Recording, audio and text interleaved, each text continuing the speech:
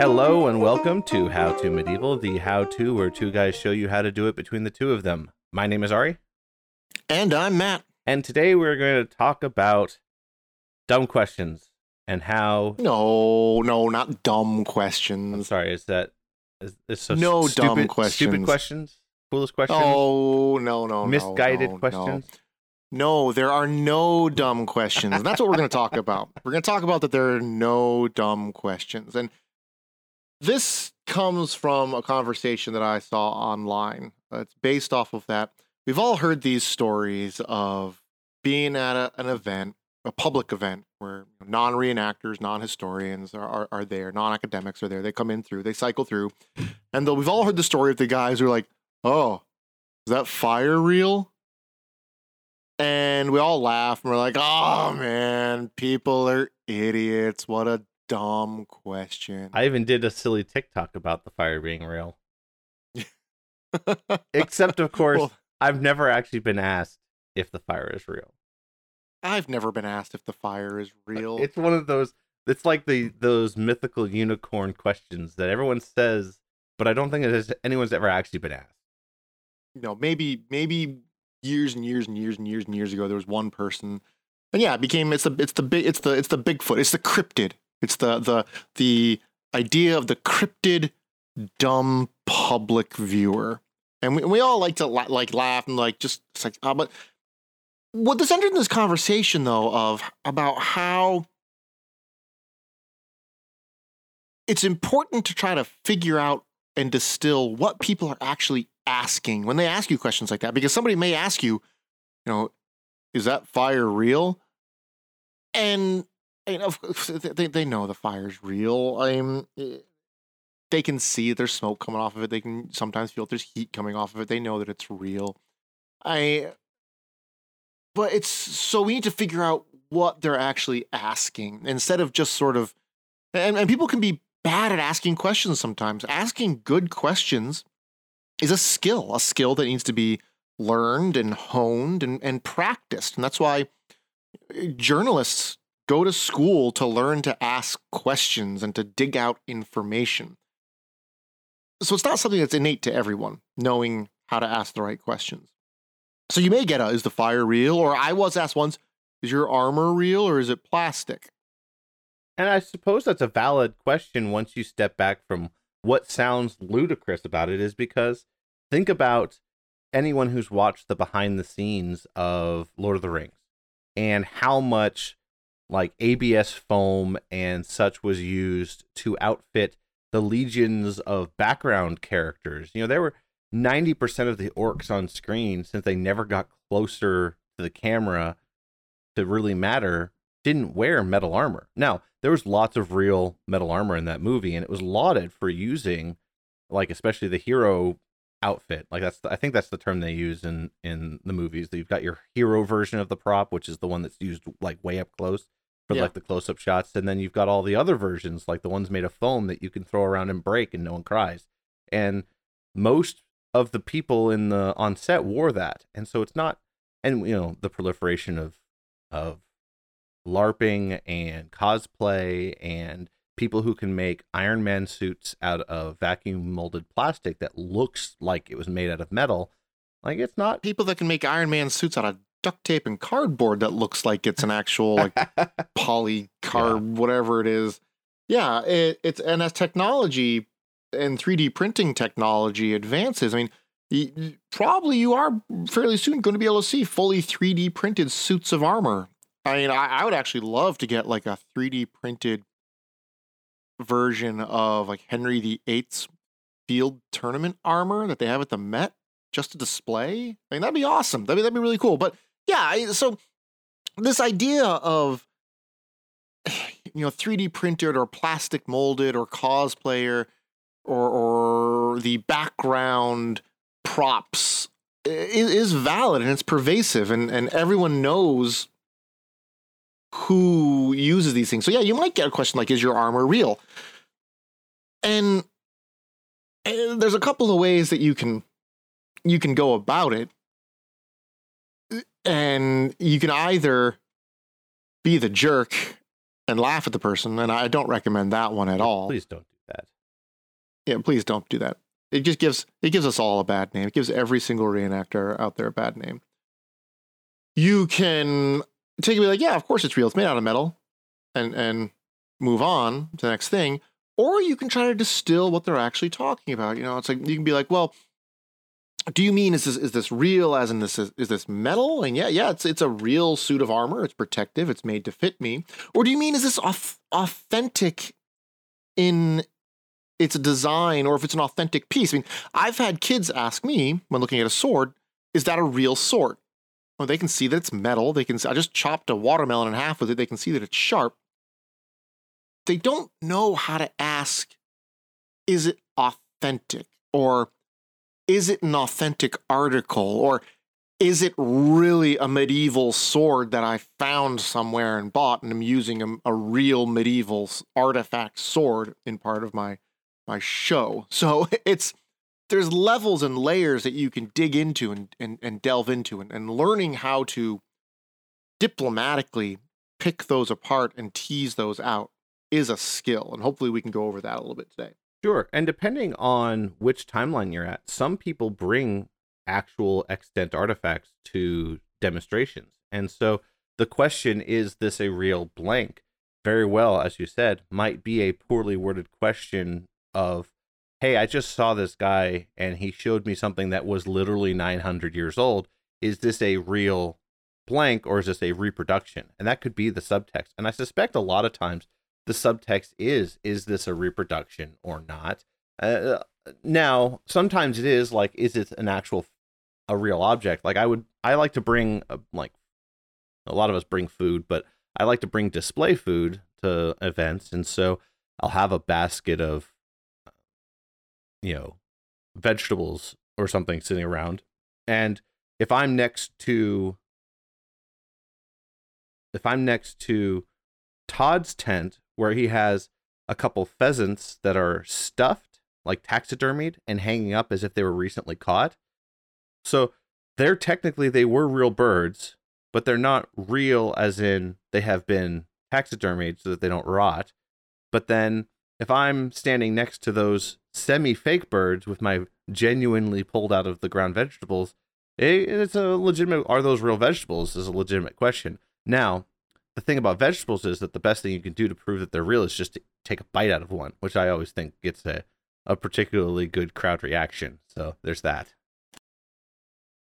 Yeah, food is an interesting, I mean, I guess the term real, and asking, is that real?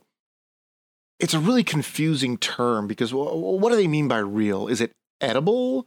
Is it a fake plastic prop? Is it something that was real to them and would have actually been eaten and used by those people? So there's so much more. And we've always said context is king. There's always more context to try to draw out for these questions. I like that juxtaposition of having these pheasants that were real pheasants. I think that they were real, living, running around, squawking birds at some point in time. Side note, I love a roast pheasant. Anyone wants to get me a roast pheasant anytime, I will gladly take it. Roast pheasant is pretty delicious. Oh my gosh, my mouth is watering already. Anyway, before I get sidetracked, I need to eat breakfast, folks. So it's like technically they were real pheasants. They're real pheasants' feathers. They're just taxidermied. The way to answer that, if somebody asks you if those pheasants are real, it's like, are they real? It's like, well, these are taxidermied pheasant props for display, showing what they would have looked like fresh caught. But they would have hunted or snared or shot at and eaten pheasants, and they would have hung them up like this to, prep them, to clean them in order to roast them. And there's more to that you can go off of than by saying, yeah, it's real, or no, it's not real, it's a prop, whatever, and then move along. There's always that next step you can take. And I think that's what sets apart really good reenactors. And I'm going to separate the distinction between, because there's like I'm talking about like second person, third person reenactors. I think that's what sets apart really good second person, third person reenactors, where they can always take a question like that and bring it that step further to teach something else instead of just leaving at, oh no, those are just props for display. Because there's just something else you can do there. First person reenactment, that's a completely different deal. And for all I know, the pheasant's hanging there. The guy probably would have pulled it down off the thing and taken a bite out of it in front of the kid. So, because first person reenactment, that's a whole nother level of realness. they get real. Yeah, that's having done first person on the boats where there was a script and I knew what I had and could and couldn't say, and there was a little program I had to follow. I'm not certain I have the skill to do that completely freeform with no one telling me that these are my objectives in first person. And that's, I mean, I applaud those who do. I'm just not certain I could do that. It's a skill I'd have to learn. I just don't have it myself at this time. I'd like to get a good first-person reenactor on the show and talk about that, because that's something that Ari and I don't have a lot of experience in that first-person side of it.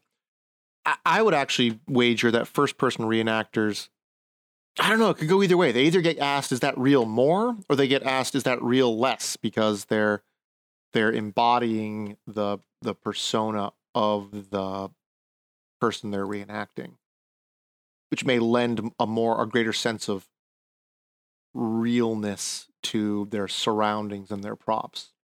Right. I think the hardest part, continue on this tangent because it's a fun topic to briefly light on, and is I find, and I would love to hear from someone who does first person regularly or proficiently, is the language barrier. Because when I was doing 19th century first person, all you had to, I mean, you could get a handbook full of archaic vocabulary and turns of phrases, and just, you spend a couple weeks reading period literature and treatises, and you can pretty much throw on a convincing 1830s dialect without too much trouble. But when you go too far back, you got to learn like Middle English. And then if you learn Middle English, how do you talk to anybody?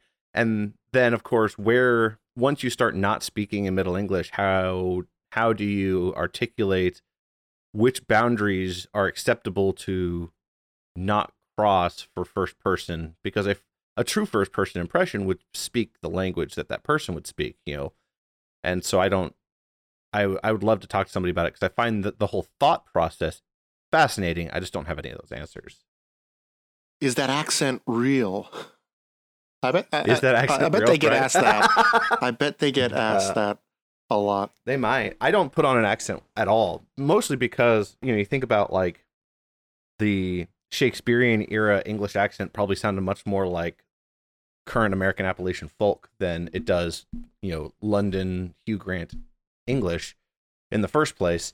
But I try to avoid that entirely, so that my verbal presentation is a modern person speaking about a medieval aspect that I am presenting in its physical form. And that sort of obviates all those complications in my eyes. So the main Down East accent, which is still alive and well today, has been connected to being sort of closest to that of sort of Old English, what they think they might have sounded like. Really, really fascinating. That sort of Massachusetts. It's even weird. The main Down East one is even thicker than the Massachusetts one. But that's the one that's different. That's a totally different show. Totally different tangent. Yeah. Fun times. See, no questions are dumb. That wasn't a question though. That was just a tangent. It was inspired. So, speaking of real, like, kind of first person-y type things, I know that a question that I've gotten that some people have called, stupid, is people asking us whether or not we really sleep there when there's like a timeline event, time and tents are set up. And I know that people get tired of that question, but that's one of those questions that I think it's not unreasonable for people to ask. You've got a tent set up. Why? I don't know why people grate at the idea that someone asks them whether or not they're actually living there or not, especially since we're also down the road from a parking lot full of campers. So there's plenty of clear evidence that some of us don't sleep in the tents themselves. The way I go about it when I'm getting questions and actually just going into a public event is I try to look at it as, even if I'm doing the same talk I've done 100 times, I approach it like I'm doing it for the first time, because it is the first time for the people that I'm going to talk to. Like I've been going to a fourth grade class for 4 years now, and I've been giving the same talk to them for 4 years. But it's the first time giving it to each new class. And they all ask different questions. They all react differently. They all laugh at different jokes. So it really is the first time doing it for them. Even though I've been to the school for 4 years and I've done the talk for 4 years. So, and that's why, if you approach it that way, every question's sort of new, even if it's one you've answered 2,500 times before. It's if you approach it as the first time, then you'll answer like it's the first time you've answered that question, and having that energy of not treating people like they're asking dumb questions. Because if somebody asks a question that you act like it's dumb, people aren't going to ask you questions anymore. It'll kill the conversation with the audience almost immediately. That's just what I found in my experience. No, I agree with you. And that's like, it really goes back to what I was saying before, is you need to be able to approach any of these questions with the reserving the patience to acknowledge that this is not, it is your job to be above the fact that people have asked this before, because every person's first time deserves to have the same level of engagement that the first person who ever asked you that question received, and not a jaded response, because it's not their fault that you did this for 10 years and this is the 78th time that you've been asked the question. That's not something they could control. They came here eager to learn something, and we should make sure we remember to respect that. And I don't know if it's the case across the board, but I know that sometimes there are people who want to reenact, but don't necessarily, they sort of suffer through dealing with the public, because it's, kind of like one of those, you have to pay your dues kind of thing. There are many groups that have insular events and public events, and they need the numbers at the public events. So there are people who kind of grin and bear it just to be able to also participate in the training events and the closed events. And those are going to be the harder people to reach with this topic. I think the majority of the people who are really engaging in this episode's topic are already prepared to answer that question over and over again, and perhaps are just looking for better answers to the things that they received, to do what you were saying before by taking a poorly worded question and elevating it into a better teaching opportunity. So, well, let's talk about that.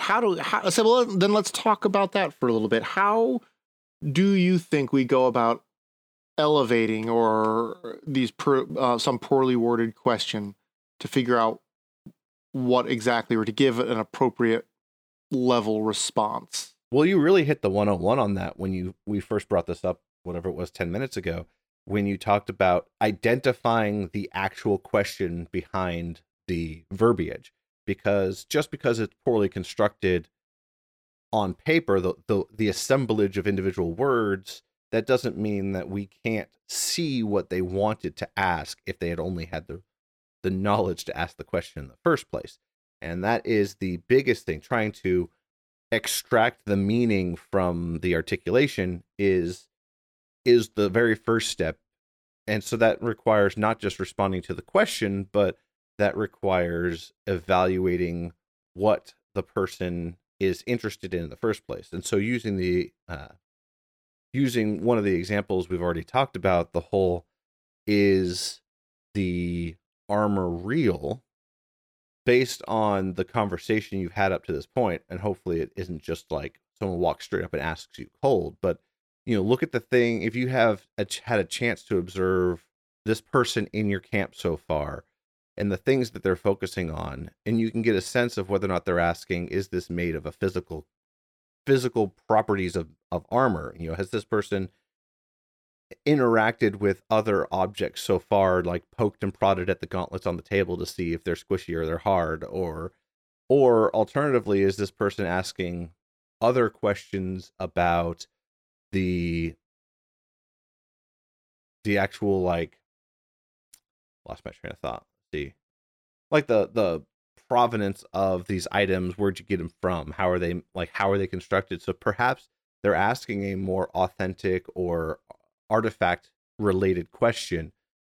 Those are the types of things that you can read the people in your camp and try and come to a conclusion on, and that will help guide where you take the answer. And reading people can be very difficult because people, especially when in public settings, can mask themselves very, very cleverly. Not even to mention if you're at an event that is requiring actual masks, that can be hard too.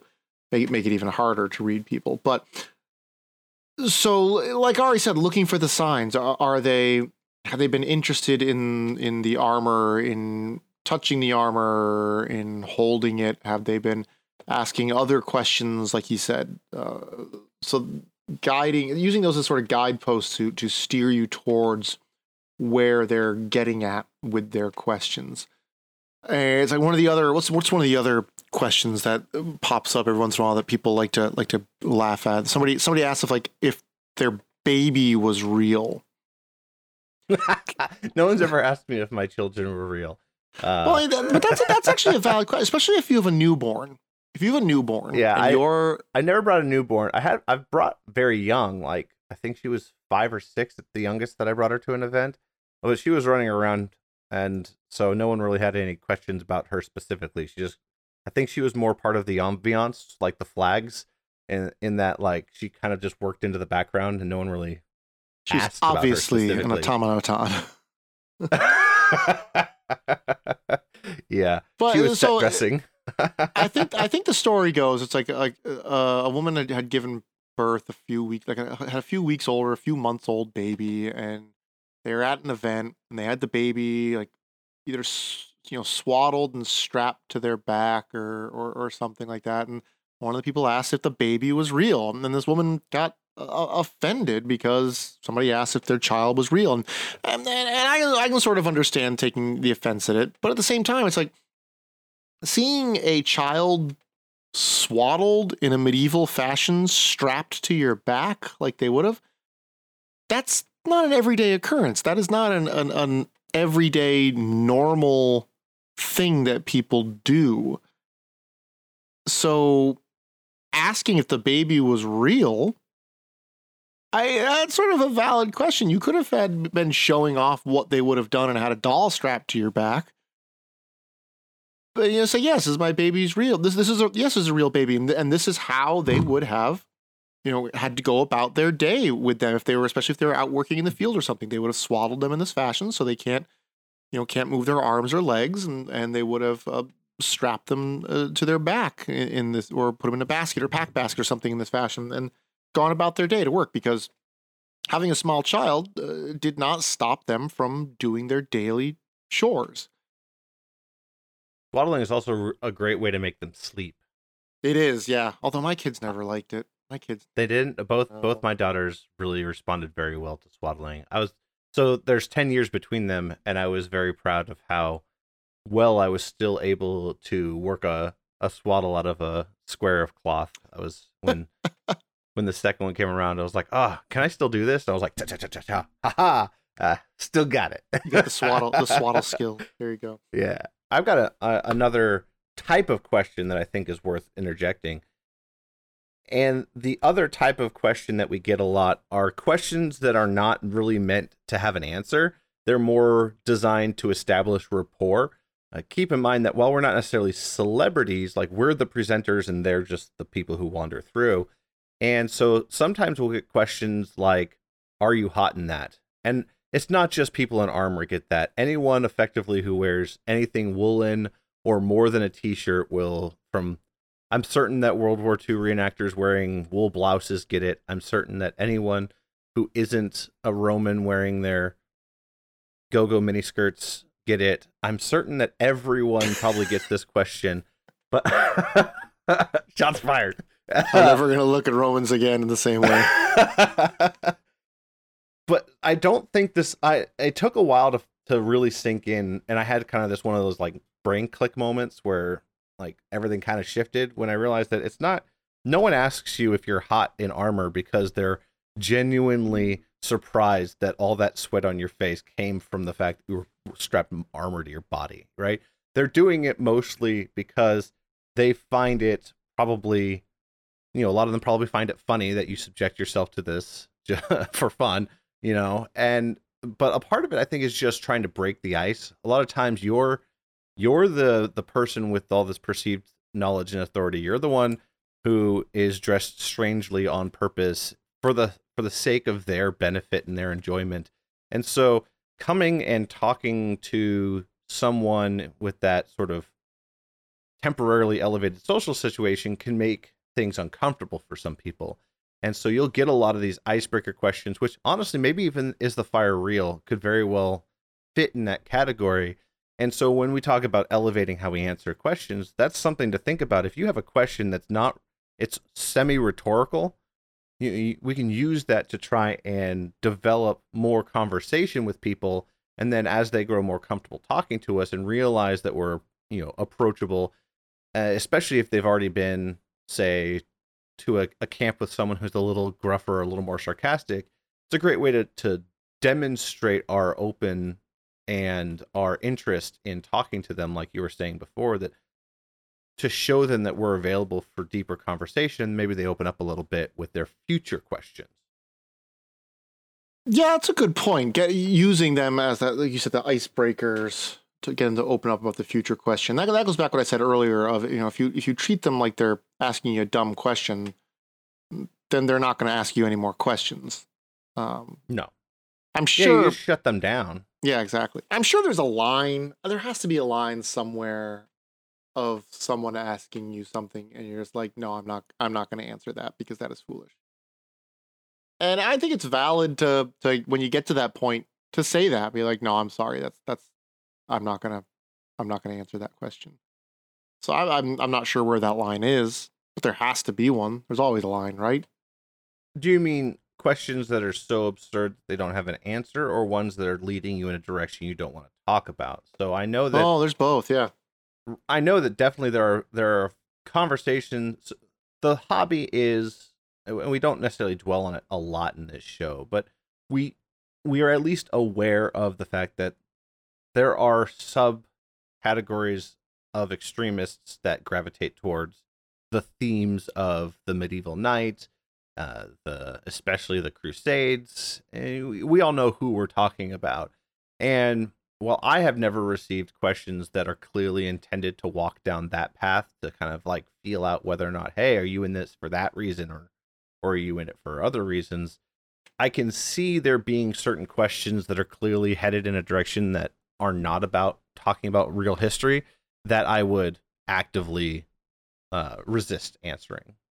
That's a good way to put it. To actively resist. I don't know if you've ever received that kind of conversation. Not really. I've never. I go to a different crowd. I don't do a lot of public adult shows. Most of mine are school age kids, so I don't get into a lot of that. But kids actually they ask better questions than adults a lot of the times. It's probably the hardest question I ever was asked was a young black girl asked me why artwork only showed European white people. And I had to be honest with her, saying, that's an excellent question, and I don't really know the answer. There's multiple levels to different answers of that, but let me find some things, and I'll send them to your teacher for her to give you to look at. I can never remember the name of him. There's that statue of that knight who's clearly Oh, there's Saint depicting Maurice. yeah, that's who we're talking about. Yeah, oh yeah. That's No, what, there's plenty of but depictions. it's definitely in the minority though. Yeah, So well, she nailed that one. she did nail that. But all of the, a lot of the ones that are, propagated through the internet, through textbooks and everything, they're picked and chosen, specifically for their uses. So, whether they're depicting a certain event or whether they're showing, and a lot of things is anglicized in England. The England powers that be at that time were predominantly white, but that's completely different episode as well. But yeah, that's you got to be willing to say when somebody asks you a question like that, you got to be willing to say, I don't really know the answer to that, but let me look into it and let me get your contact information, and I can get back to you if you really want to know and really want an answer. I'll do my best to see what I can do for you. But yeah, the kid, and that was a fourth grader that asked me that question. So Dang. yeah, and she was on it. I get a lot of questions asked by teenage girls in high school about women in battles and things like that. So those are always difficult to piece out an answer because there's no definitive and good answer to it. And a lot of times, it's like we get asked a lot of questions where we have definitive answers of, we know they did this way and this way. And other questions where we're like, well, we think we know what they did. And it's that vein of intellectual honesty that Ari and I talk about a lot in this show, of knowing when to say, I don't know, but if you really want to find out, let me see if I can put some together the resources for you to help you find out. Because that's what a lot of us are here. We're a collective of resource sharers that are supposed to be helping out each other when we get to questions like that. But there's also, I said there's no dumb questions, but there's got to be a question somewhere, like not because of social, or political pressures that we won't answer them, but it's just like, no, I'm not going to answer that because that's foolish.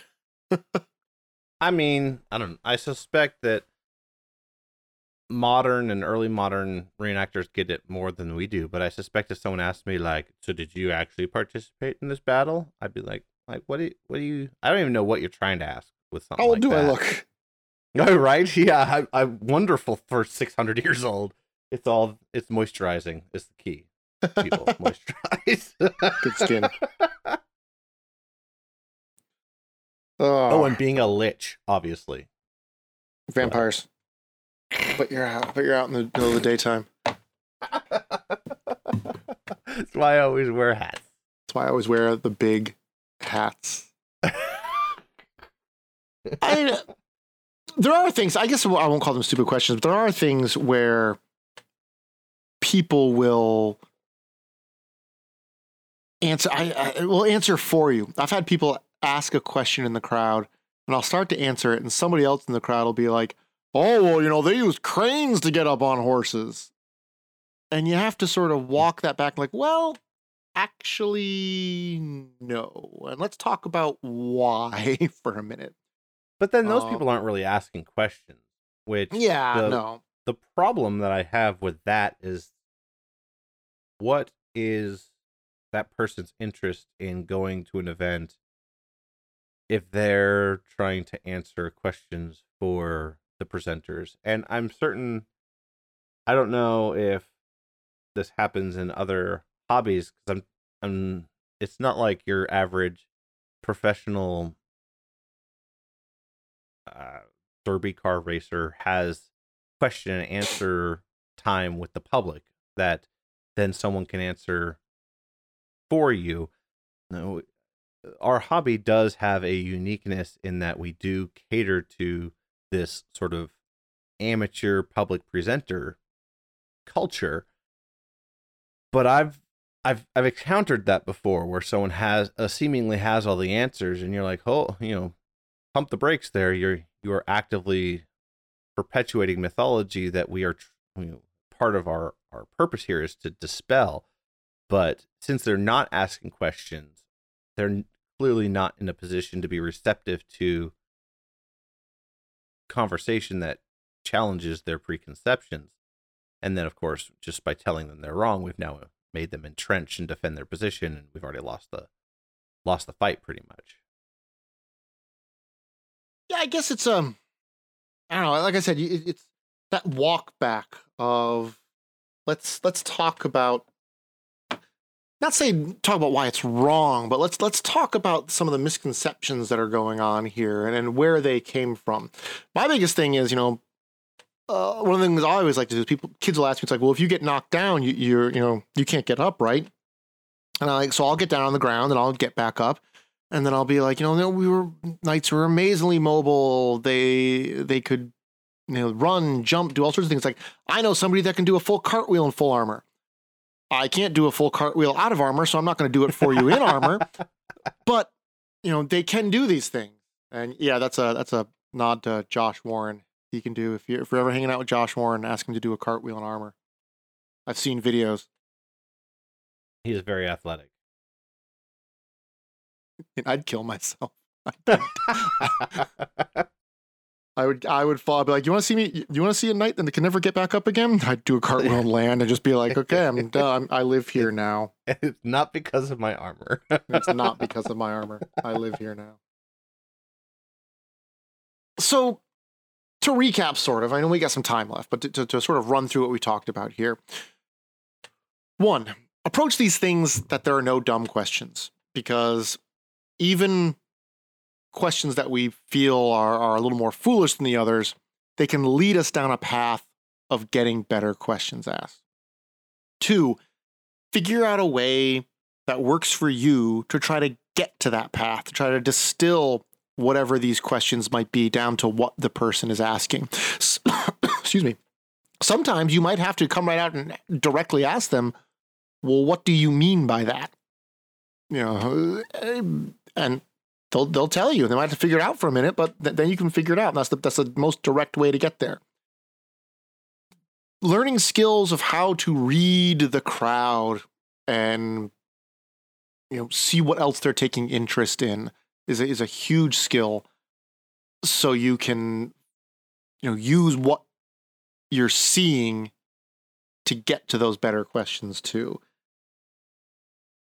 Having a line where you will not cross for things, like social political, modern social political things like that you won't even go there. It's great to set those boundaries and to be firm with them, especially when dealing with the public, because you don't want the public taking over for you and leading your conversation in a different direction. You want to be the one in charge of the conversation.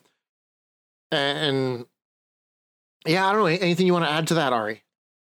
No, not really. I like what you had to say here. I think one thing I'd like to touch on, though, is we've talked a lot about public questions.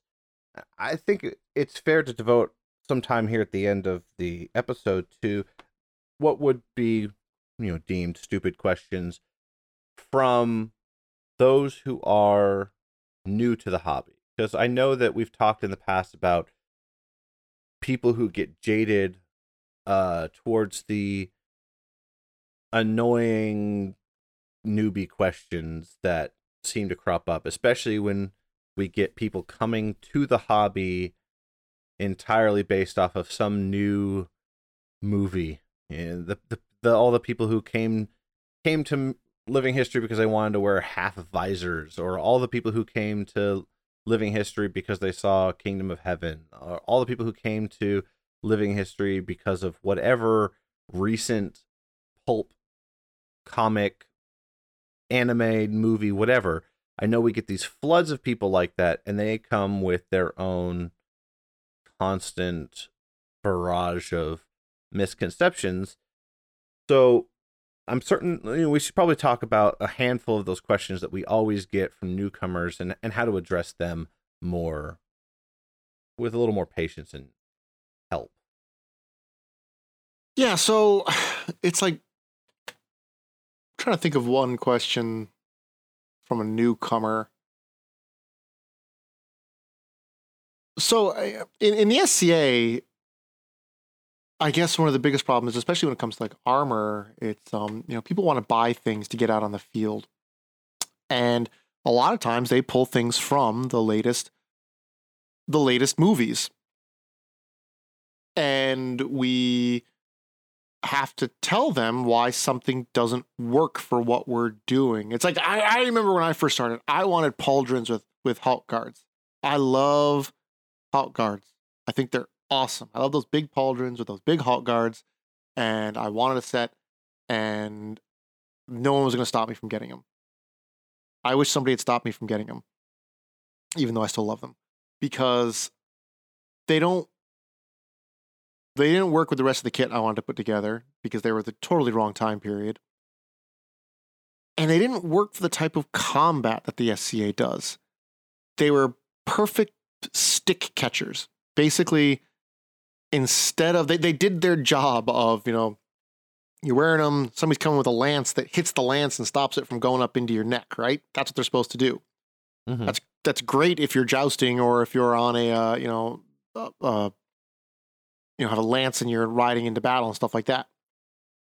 When the entire object of a combat system is to get hit with sticks, having something that catches a stick hit and drives it into your neck is not a good idea. I mean, when you point it out that way, I'm really amazed I didn't ruin my rotator cuff getting hit by that so much, because literally it would just hit it and would wrench my entire shoulder up and out. So they were dangerous, and luckily I learned fairly quickly I don't want to use those anymore. So there are things like that. People come in, they want cool looking armor, and when we have to tell them why it doesn't work the way that they want it to. But that's not really a question. I'm trying to think of like questions that a newbie might ask when they show up first. Well, a lot of times we get newbies who ask questions about different types of things about whether or not they're allowed to wear something. So I think probably one of the most common newcomer questions is, can I use... They come to a 14th century reenactment group because it's the local ones that they saw hanging out at the park, and they're like, can I bring X object to my impression?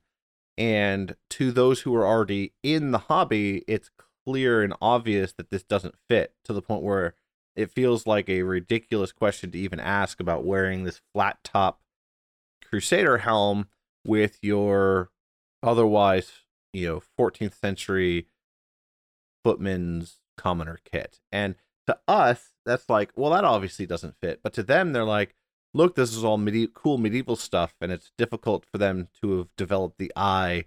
Or like you said about buying things, a lot of times you'll have someone who's like, where, is this a good price, or is this a good retailer? And you're like, do you have any idea how many people have been ripped off by this particular seller? Well, no, they don't know that, because they haven't been steeped in the hobby.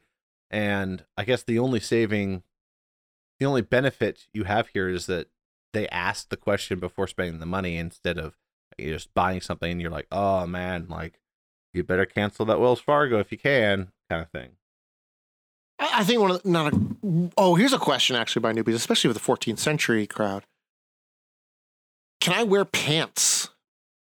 Oh, yeah. I'm not comfortable in tights. Well, learn to love the hosen. Learn to love hosen. I can go a few different directions. But